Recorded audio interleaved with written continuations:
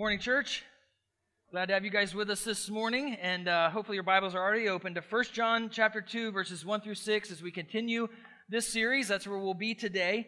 And as I get started this morning, as Steve read that passage, and as you're looking at the sermon title on the screen behind me, Obedience Isn't Optional, you're going to have one of two responses. Some of you are sitting up straight, you've got your notepad, you've got your pen, you're all excited because we're going to talk about rules and we're going to talk about obedience. And some of you are total rule keepers.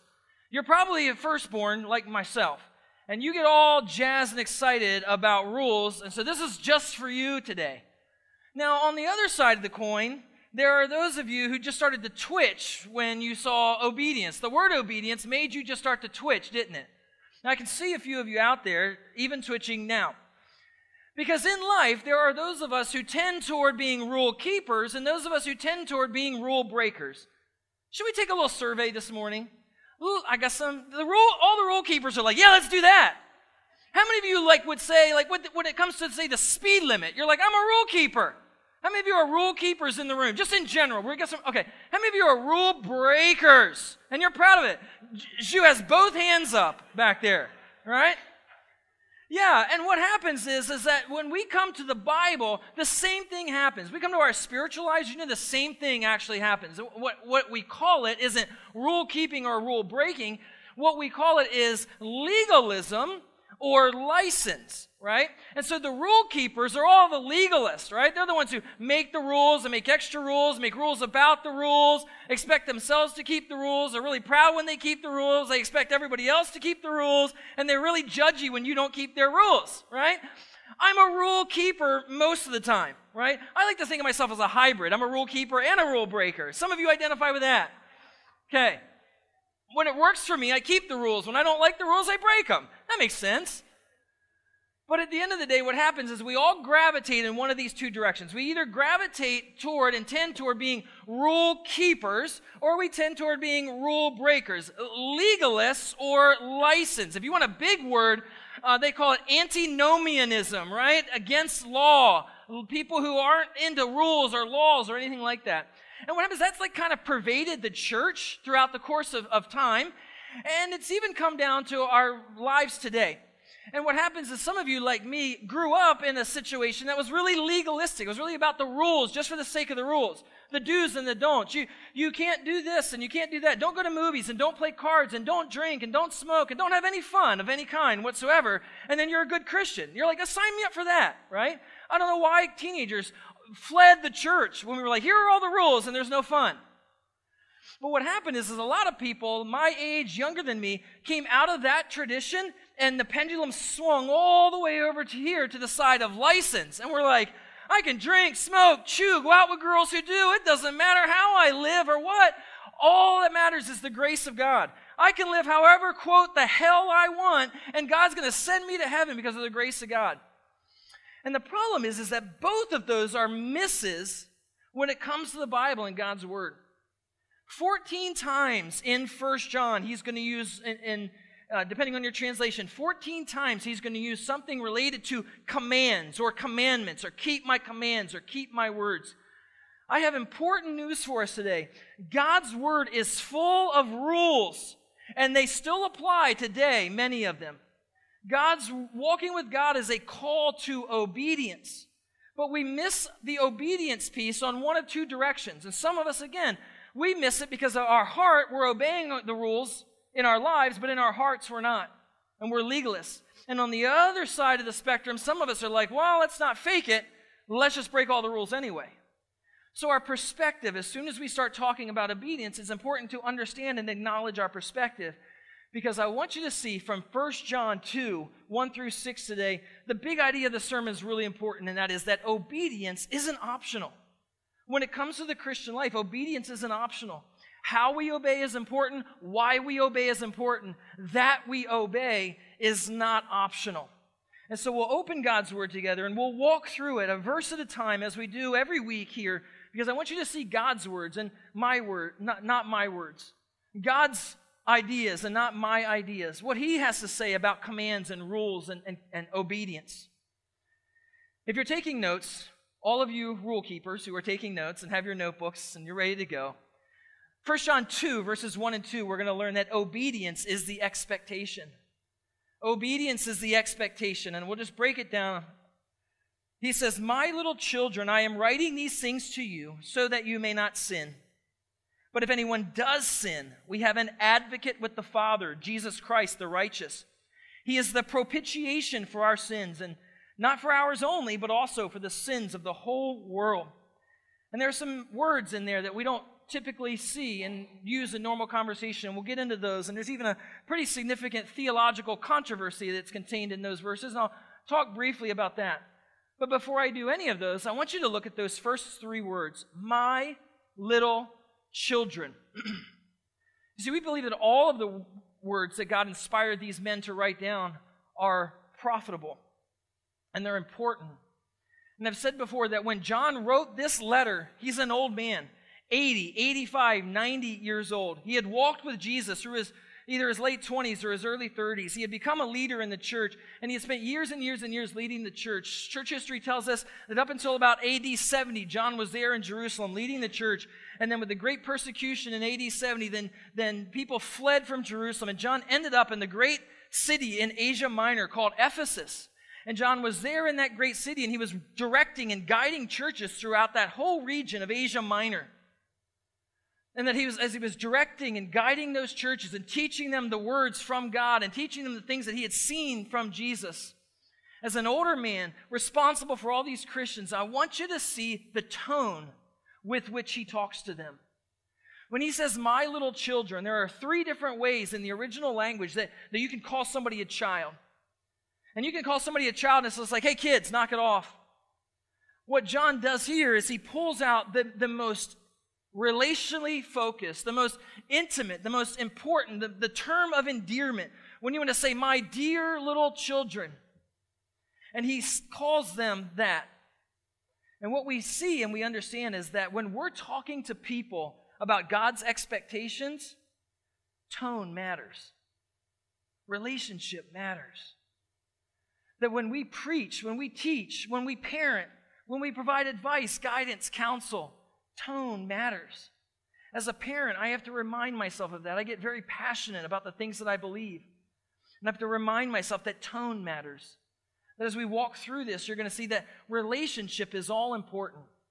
That as an older man, John had a relationship with these people. That John had a relationship with the people that he was ministering to. That he didn't just come in and pound them and hammer them with the truth and walk away. He didn't come in with a pitchfork or a bullhorn or a sign with a derogatory term on it. And that when we go to people, whether it's proclaiming from a stage, a pulpit, a classroom, or parenting our kids, or talking about these things at work or other contexts, church, tone and relationship matters. It says, my little children, I am writing these things to you so that you may not sin. He says, I'm writing down what God has given me to write down, and there's a purpose. There's a purpose behind what I'm writing. There's a purpose behind the Word of God and the words of God. And what is that purpose? He says, so that you may not sin. In verses 5 through 10, as we looked at last week, it was all about people who lied and said that they didn't sin or they had no sin. Then they dismissed, excused, redefined sin. And he said, though, that the truth was that we're all sinners by nature and choice. And John says, I'm writing this to you so that you may not sin. I want you to see this, is that God gives us His Word to guide us in living holy lives. You need the Word of God more than you need a preacher. You need the Word of God more than you need a blog or a podcast. You need the Word of God to teach you how to live a holy life. The coming and listening to me talk about it once a week is not enough to guide us in our Christian life and Christian walk. You need to be involved in a Bible study. You need to be involved in a Bible reading, personal Bible reading plan. Why? Because He's writing these things to you so that you may not sin. And here are a couple ways that people miss on this one. Some of us miss by thinking like sin is inevitable. There's no way I can have victory over sin. There's no way that I can just not sin. Sin is completely inevitable. And so then that leads us to despair. It's like, well, if sin is inevitable, why try, right? Why fight it? Then on the other side, some miss because they say, well, sin is no big deal. Nah, I'm not as bad as that guy. I'm not as bad as what I saw on the internet. So sin is no big deal. But John is setting the expectation for us here when he says, I am writing these things to you so that you may not sin. And what he's talking about is living in victory in the Christian life. Living in victory over sin. He's saying that through God's word, and Scripture tells us through the Spirit of God, using the word of God, that you can live in victory over sin. Last week we established that sin is our thoughts, it's our motives, it's our words, and it's our deeds. It's omission and commission. That there are a lot of options on the smorgasbord of sin, right? But that you can have victory over sin. He's not teaching that you'll never commit another act of sin. He's not teaching that, as some people have said, like this idea of perfectionism, that you can attain this kind of perfectionism just on your own and on trying hard enough. That's not what this passage is teaching. What he's teaching is that you can have freedom and victory over sin in your life. Romans 6, 7, and 8 are three great chapters to go to understand how does the Spirit of God help us to have victory over the sin in our lives. And the challenge that I would leave with you this morning is this. Do you believe that you can have victory over sin? Like, do you really believe that that thing that has beset you, that has held you down, those thoughts, those words, those deeds, that you really believe that you can have victory over that? I'll tell you, as a person who's struggled with anger throughout the course of my life, that God can give you victory. At 44 years old, I am not the man that I was in my 20s and my early 30s. That God can give us victory over that, over the way that we use our words to manipulate people, all of those things. Lust, sexual sin, all of it. We can live in victory over sin. And John says, I'm writing these things to you so that you may not sin. Rules and obedience are part of the process. And I need us to see that rules and obedience are part of the expectation for Christian living. Lest we think that like Christian living is just some ethereal idea where we walk with Jesus and have a great personal relationship with Jesus, but it doesn't actually affect the way that we live. Rules and obedience are part of the process. These next verses are really good news for all of us, especially if you, like me, have a propensity towards sin. But if anyone does sin, like, oh, thank you. I was hoping we would go there, right? But if anyone does sin, we have an advocate with the Father, Jesus Christ, the righteous. Now, there's one of those words we don't use a whole lot, the advocate. Parakletos is the Greek word that is translated here for advocate. John's the only person who uses this in the New Testament. And it's interesting because if you go to the Gospel of John, chapters 14, 15, and 16, he uses it 4 or 5 times. And you know what he's talking about? He calls the Holy Spirit our paraclete, our helper. It's translated helper in all of those times. And he says, Jesus is saying, I'm going to go away, and I'm going to send you another one who's going to come after me, and it's going to be good for you because he's going to be your helper. An advocate is someone who acts on behalf of another as a helper. An advocate is a legal representative. You think of an attorney, you get into trouble, you need an attorney. He comes in, he pleads your case before the judge, right? That's the idea of an advocate here. An intermediary, somebody stand in the gap. And he says that when we sin, because it's going to happen, we have an advocate with the Father, Jesus Christ, the righteous. This means that he's one who speaks in our defense. And I want you to see this picture, because here's the problem, that for many of us, especially if you grew up in a legalistic church background, that for many of us, the picture that we have of Jesus when we sin is not an advocate with the Father. It's not someone who's standing and pleading our case, standing in our defense. We would actually see Jesus more as the prosecuting attorney than the defense attorney. We would have this erroneous idea about Jesus that he's actually somehow the judge that's going to stand there and pound us. We have this idea of Jesus that rather than being the advocate, that he's the one that's just standing there disappointed. I can't believe you would do something like that. Look at all that I've done for you. And so often preaching and teaching has led us to think that. Church, that's an erroneous view of Jesus. Why? Because the text actually says, this isn't my words, my ideas, because the text says, We have an advocate with the Father, Jesus Christ, the righteous. We're going to learn about the wrath of God. It's real and it's true. I'm going to take you to a text to see it. But I need you to see and understand that every time you sin, you can't see Jesus as just this like prosecuting attorney or somebody who's just upset and disappointed with you and I can't believe you did that. You should feel really shameful and guilty. That's not Jesus. He's pleading your case before the Father. Get that picture in your mind, right? You've seen Judge Judy. Get the picture in your mind. You got an attorney and the attorney is pleading your case. That's Jesus. If anyone does sin, we have an advocate with the Father, Jesus Christ, the righteous. I'm not my own advocate, amen? My works are not my advocate. My guilt and my shame and my look how bad I feel, God, is not my advocate. My good works are not my advocate. None of that. Jesus is my advocate. And then he says in verse 2, He is the propitiation for our sins. I am so glad that the Bible throws these weird words in every once in a while. Because it gives me a chance to stand here and wax eloquent, and then you can all look at me and be like, man, he's so smart. Aren't we fortunate to have him as a pastor? Everybody who's laughing right now has been here for longer than 2 months, and I appreciate that laughter. What I do want to say is this, like words and meaning really do matter. And so when I start talking about the meaning of words and the original language of words and of the words in the New Testament, things like that, it's not to try to make anybody look and say, oh, wow. It really is because we believe in something called verbal plenary inspiration of the Scriptures. All of the words of the Scriptures are inspired by God, okay? That means they're all important. And so when we talk about big theological words, they have a lot of importance. And so I want to help you understand some of them. Propitiation. Some of your translations will say, because that's not a word we use a whole lot, most of your translations probably say sacrifice of atonement, right? You may have a translation that says the word expiate or expiation. And you're like, what does that mean? And I feel like, you can tell I'm a little grovelly today. I feel like expiate is something that I need to do. And you're like, what is that word? That's really weird.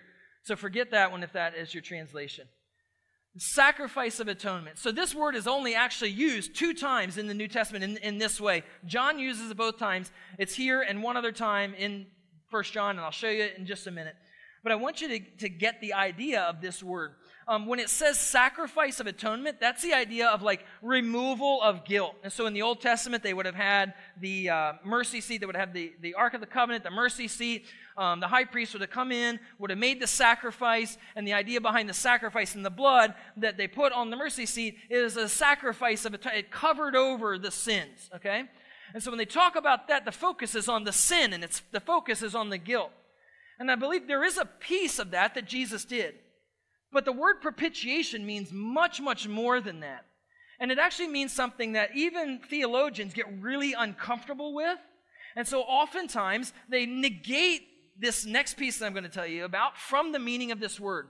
To propitiate. If you look up that word, and again, when I do word studies, I'll be reading through the text and I'll say, man, propitiation, that's a word, I better look it up, right? And so I'll go to some resources and I'll say, how does the Greek New Testament, how is it used in other places in the Greek New Testament? How is it used in the Septuagint, which is the translation of the Old Testament into Greek? And how did they use that there? And then there are resources that help me go and look and say, like outside of the Bible at the same time, how is this word used in different places there? And it helps us to understand the range of what the word is. So outside of God's word, outside of the Bible, this word was used relatively regularly to talk about when you had the pantheon of gods, Greco-Roman gods, for example, and that pantheon of false gods that people believe that those gods were angry and capricious, and they were mad, and they were upset with people. And we need to figure out how to get them to be not mad with us. And so maybe it's sacrificing our children, or maybe it's making a food sacrifice or some other kind of sacrifice. To propitiate meant to satisfy the wrath of a god, okay? Now, here's what's really important, and what that means is that means that the God is angry. The God is wrathful. Now, in extra biblical, like outside of the Bible, the problem is that people never knew what was expected of them, right? If you read Greek mythology, they never knew what was expected. They're just offering things in hopes of appeasing the wrath of this God. When John uses the word propitiation, he is implying what Paul will make specific in Romans chapter 1. God is angry. God is wrathful. God is righteously wrathful. Okay? To propitiate means to satisfy the wrath. This is theologically vital that we understand this so that we understand what's going on in our lives and our hearts when we, quote, get saved, right? Romans chapter 1. I'm going to ask you to take your Bibles and go on a little tour with me. Romans chapter 1, because I want you to see it for yourself. Romans chapter 1, verse 18. Go ahead and turn to Romans 1, 18.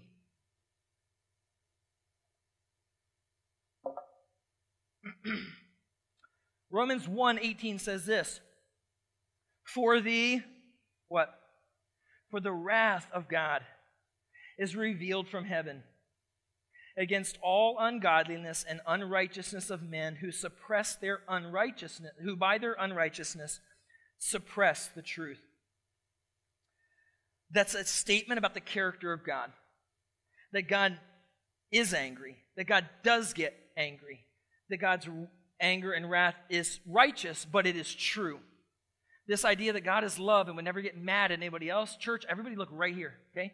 You need to know that that's false.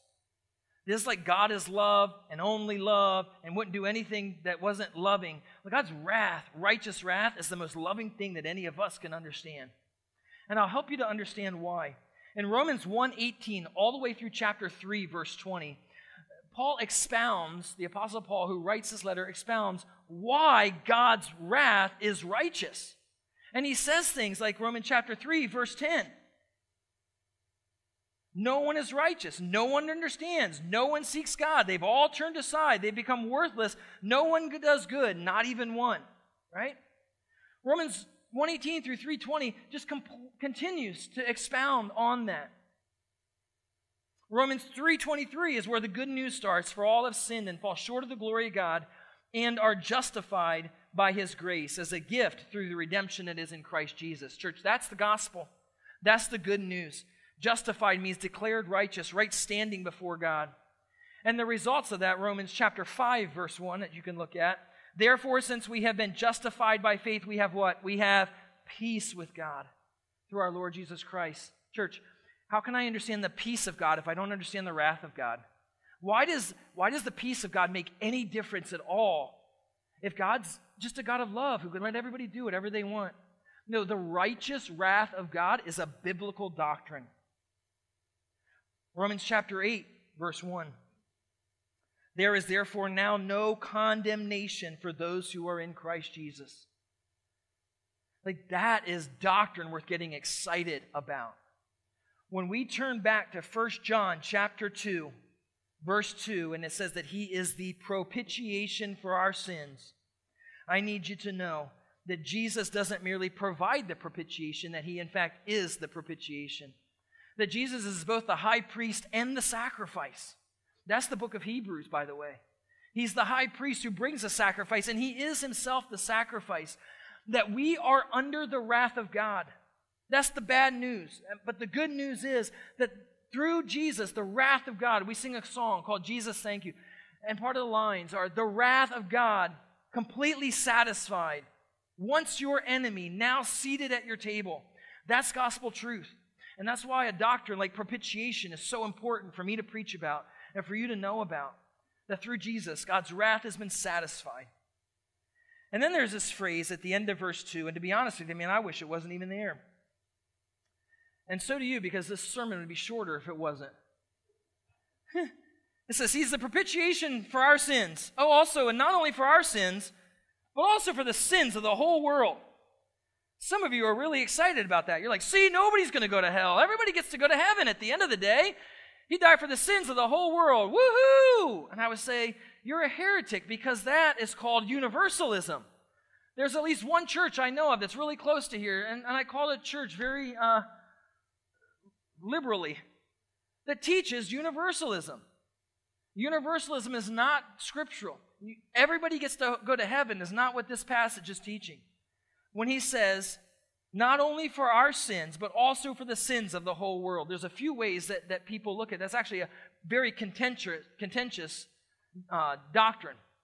So universalism says everybody gets to go to heaven. Free will Arminianism says, well, Jesus died, and that kind of provided salvation possibility for everybody, and then Jesus just stepped back and said, let's see who picks. Let's see who takes it, and we'll see what happens. That's called free will Arminianism. I don't ascribe to that understanding. There's the debate between limited atonement and unlimited atonement, if you're familiar with all of that as well, right? And everybody has a different take and a different view and understanding. What does it mean when he said he died for the whole world? Does that mean the whole world of the elect people? Does that mean the whole world of everybody, and then some people will choose him?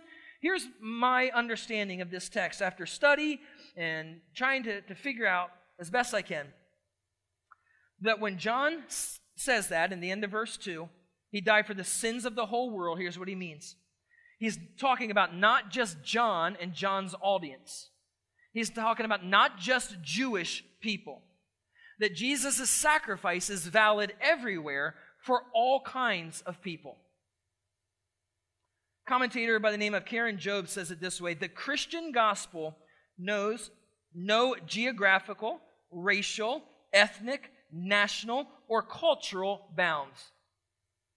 It's both inclusive and exclusive.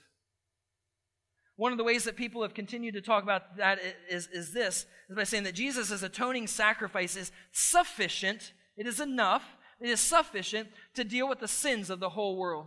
It becomes efficient or effective as God calls one to himself, and then that person accepts Christ in faith. And that's how it works. Different people, different views, different nuances, that's my understanding of it. But here's the implication. Obedience is, in fact, the expectation. You can have freedom over sin. We can have freedom over the sins in our lives.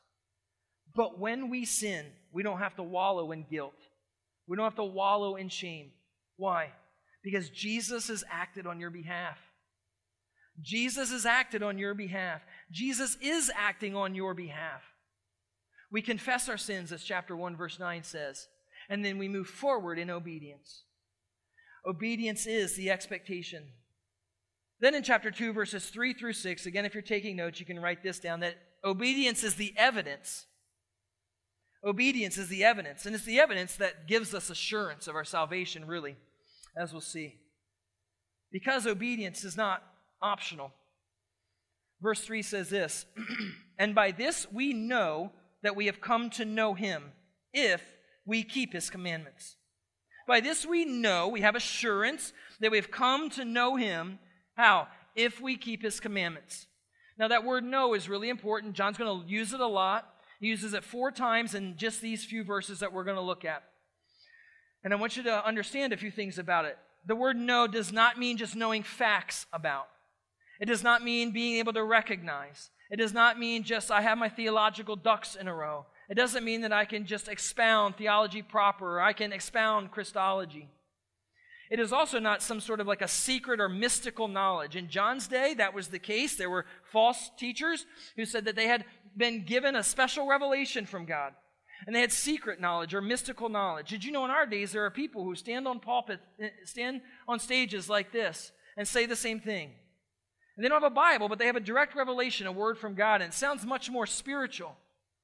But John will call those people antichrists in about 1 chapter, and he'll end this letter by telling us to keep ourselves from idols.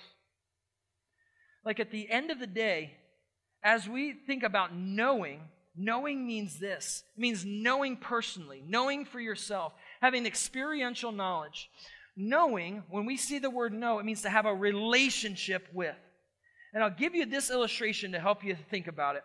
As a young man, from the time I was in elementary school, junior high, high school, and then into college, I loved soccer. I watched soccer, I played soccer, got to play in high school, got to play in college, and I loved to watch it and root for different teams. I watched a lot of soccer from overseas because of the fact that when I was younger, we didn't have a league in America. But then we had the 1994 World Cup here in the United States. I watched every game at my grandparents' house. I was 15 years old. I was super excited.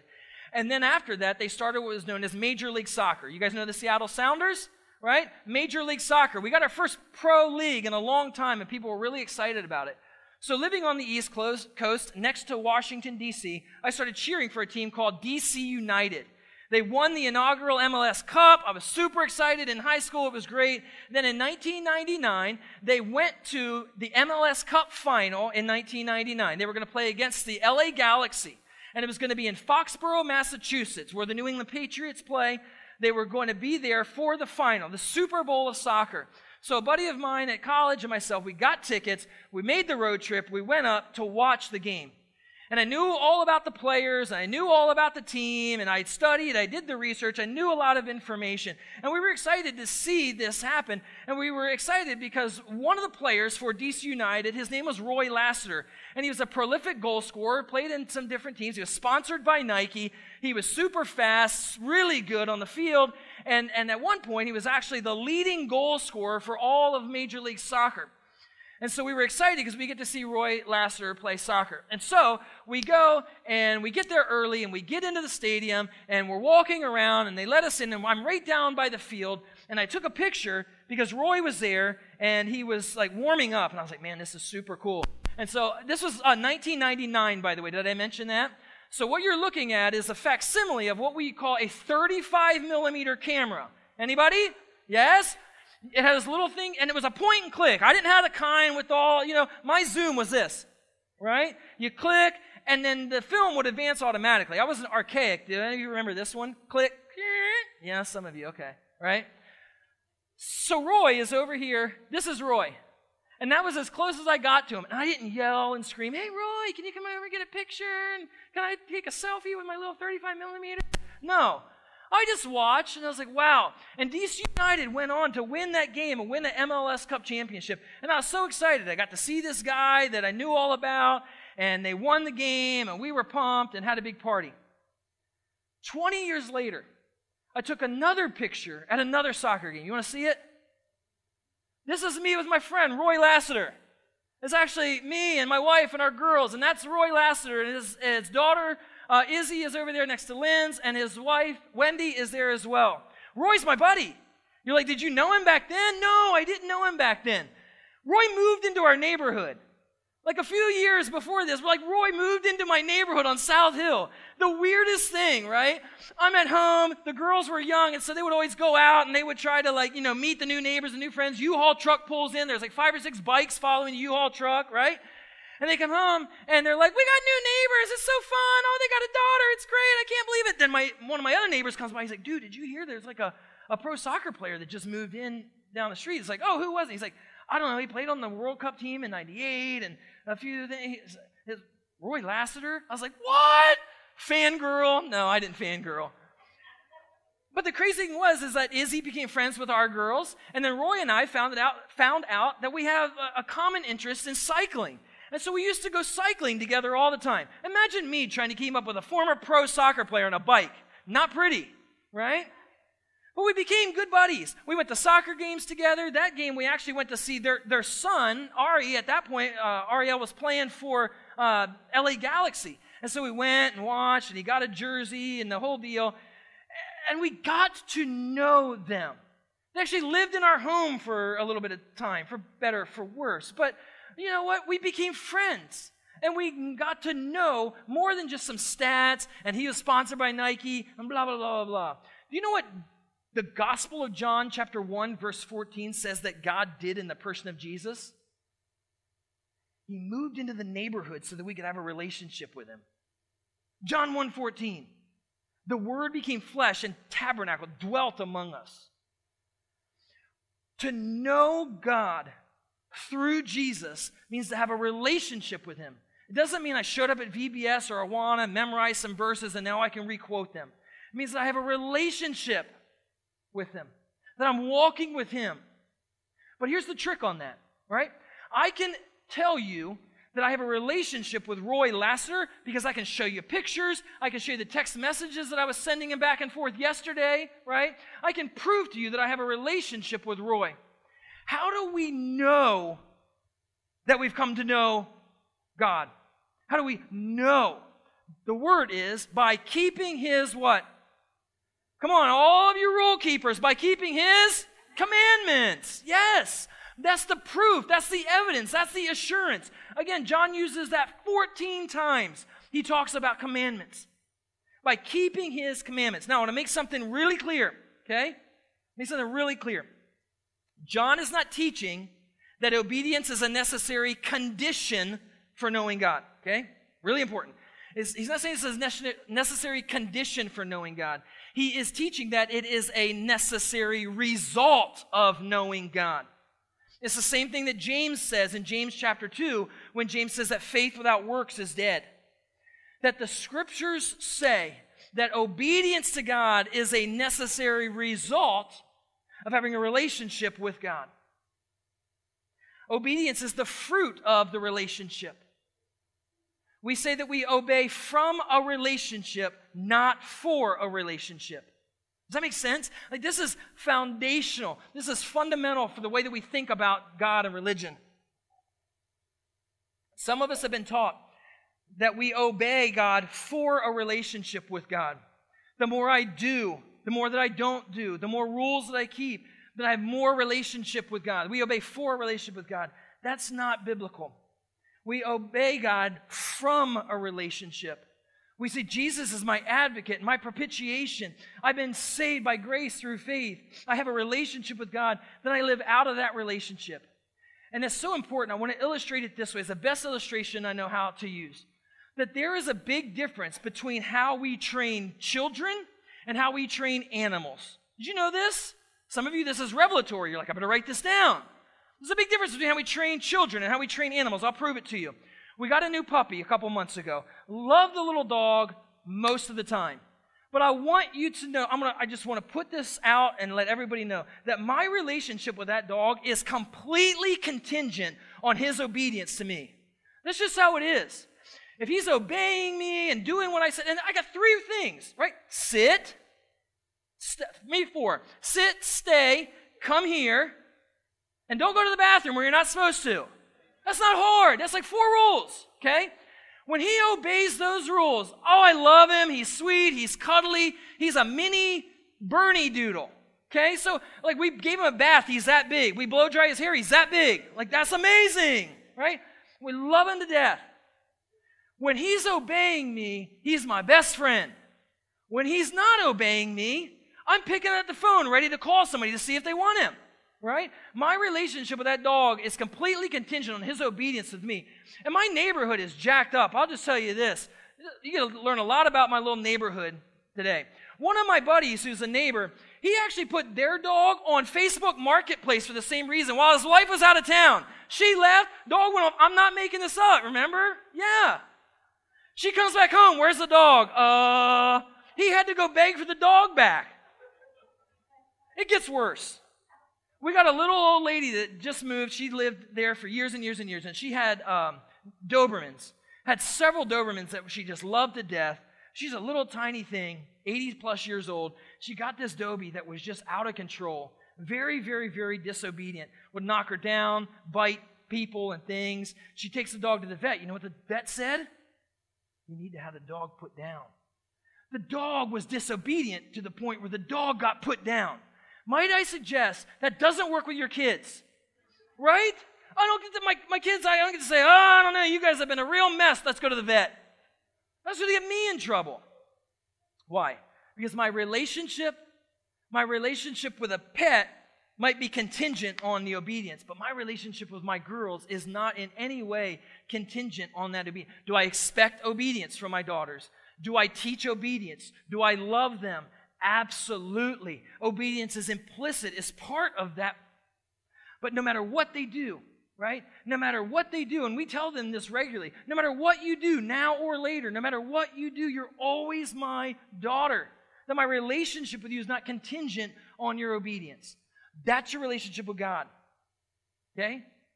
And then my obedience comes out of that relationship. My obedience to God is the result of having that relationship with Him. That's how we get this obedience and relationship thing right.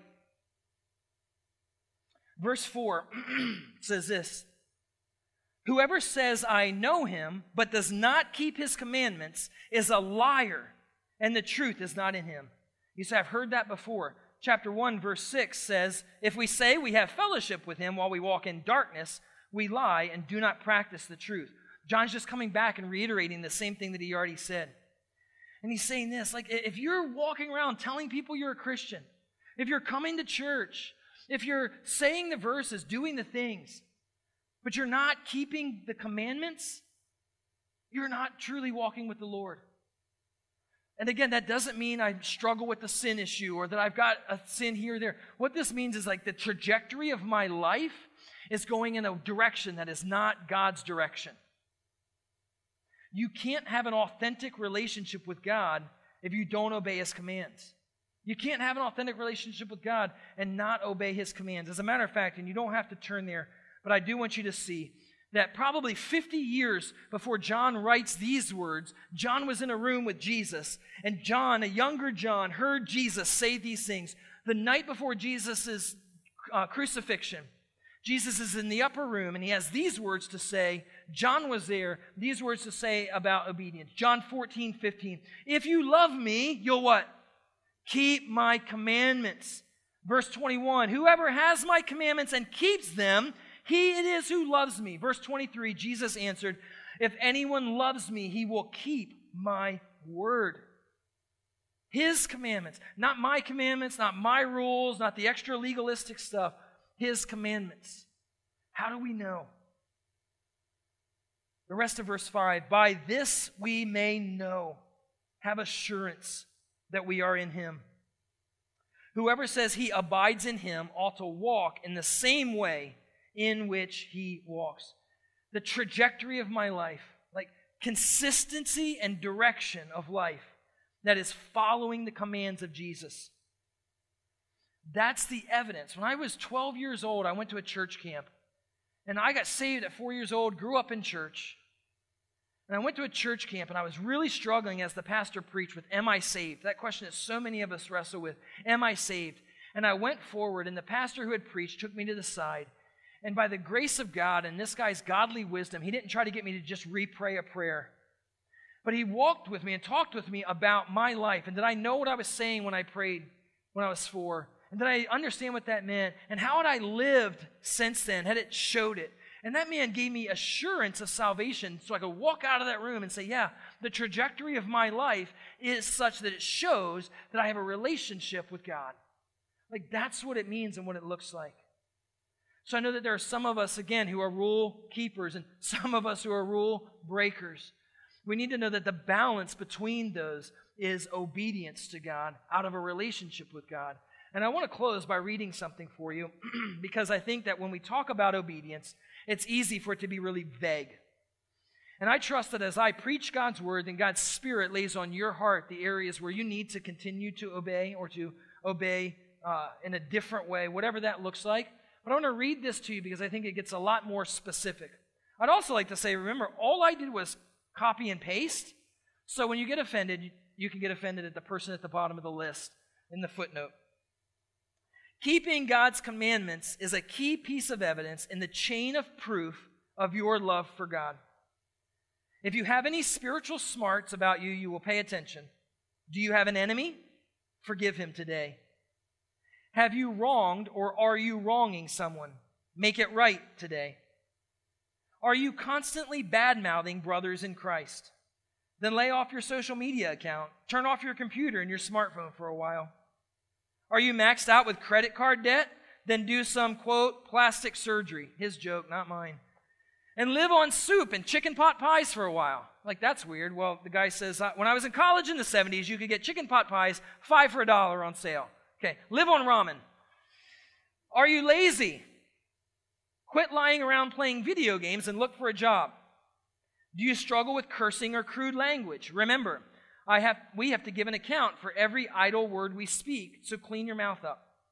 Do you play the lottery or slink off to the casino? Quit trying to get something for nothing. For every time you win, thousands of others have to lose. Are you a social drinker who thinks it's cool or even necessary to fit in with contemporary culture? Then try abstinence. And I'll pause right here and say this, okay?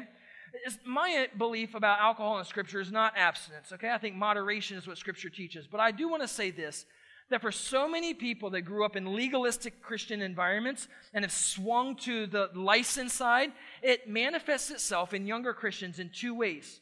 It's their language and it's alcohol. And what I've seen and observed, and even seen in myself at times, is that what happens is that the language can be whatever it wants. I was at a Christian conference, like a conference for pastors, and one of the speakers kept dropping the F-bomb. I'm not making that up. They actually used the F word on multiple occasions, addressing a group of pastors. Someone finally got tired of it and said, hey, help me understand this. And he said, well, I have Christian freedom, so I can say whatever the F I want. Seriously, right? No, well, what about Ephesians 4:29, right? What about don't let any unwholesome communication come out of your mouth, but only that which is helpful for edifying? The same thing with alcohol. Again, I believe in moderation. But I've seen a generation of Christians who think the only way that you can practice Christian freedom is if you have a glass of wine or a beer or a shot in your hand or whatever it is.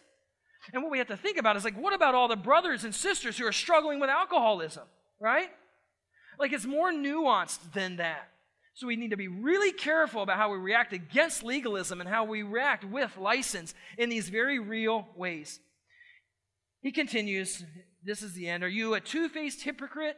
Get right with God and yourself. Stop the Jekyll and Hyde charade. Bring all the junk, the broken pieces of your life to Jesus. He will forgive you, heal you, restore you. He will set you free so that you can walk in obedience to Him. Why, church? Because obedience is not optional. Obedience is how we show that we have the love of Christ in us. Amen? Stand with me this morning. We're going to close in a word of prayer. And I said this in the first service. I don't just pray because, man, we got to do something to get you guys out of here. We pray because we believe that God speaks to us through His Word. And God does stuff in everybody's heart. And so then as I pray, I'm asking God to solidify that in your heart. Maybe you need to become a Christian today. Accept Christ as your Savior. Maybe you need to repent of some major area of sin, or maybe you just need to be encouraged to keep walking with the Lord. But as I pray, I want you to pray and ask the Spirit of God to use His Word in your life as well. God, we love you. We love your word. We love that we can rely on it, trust in it, that I can stand firmly on it and preach it. I thank you you've given me at least enough voice to finish this today. And I'm thankful that we can be challenged, encouraged, and convicted from your word. God, would you continue to do your work? Holy Spirit, would you continue as we leave here, get into the conversations we're going to have, do the things we're going to do, continue to use your word to do its work in our lives today. God, I trust you that you know what each person needs here. And so we thank you that we've had the opportunity this morning to do this. Thank you for the great class that's going on in the other room as well. Pray that you continue to strengthen that group as Dennis teaches your word. We love you and we thank you. In Jesus' name, amen.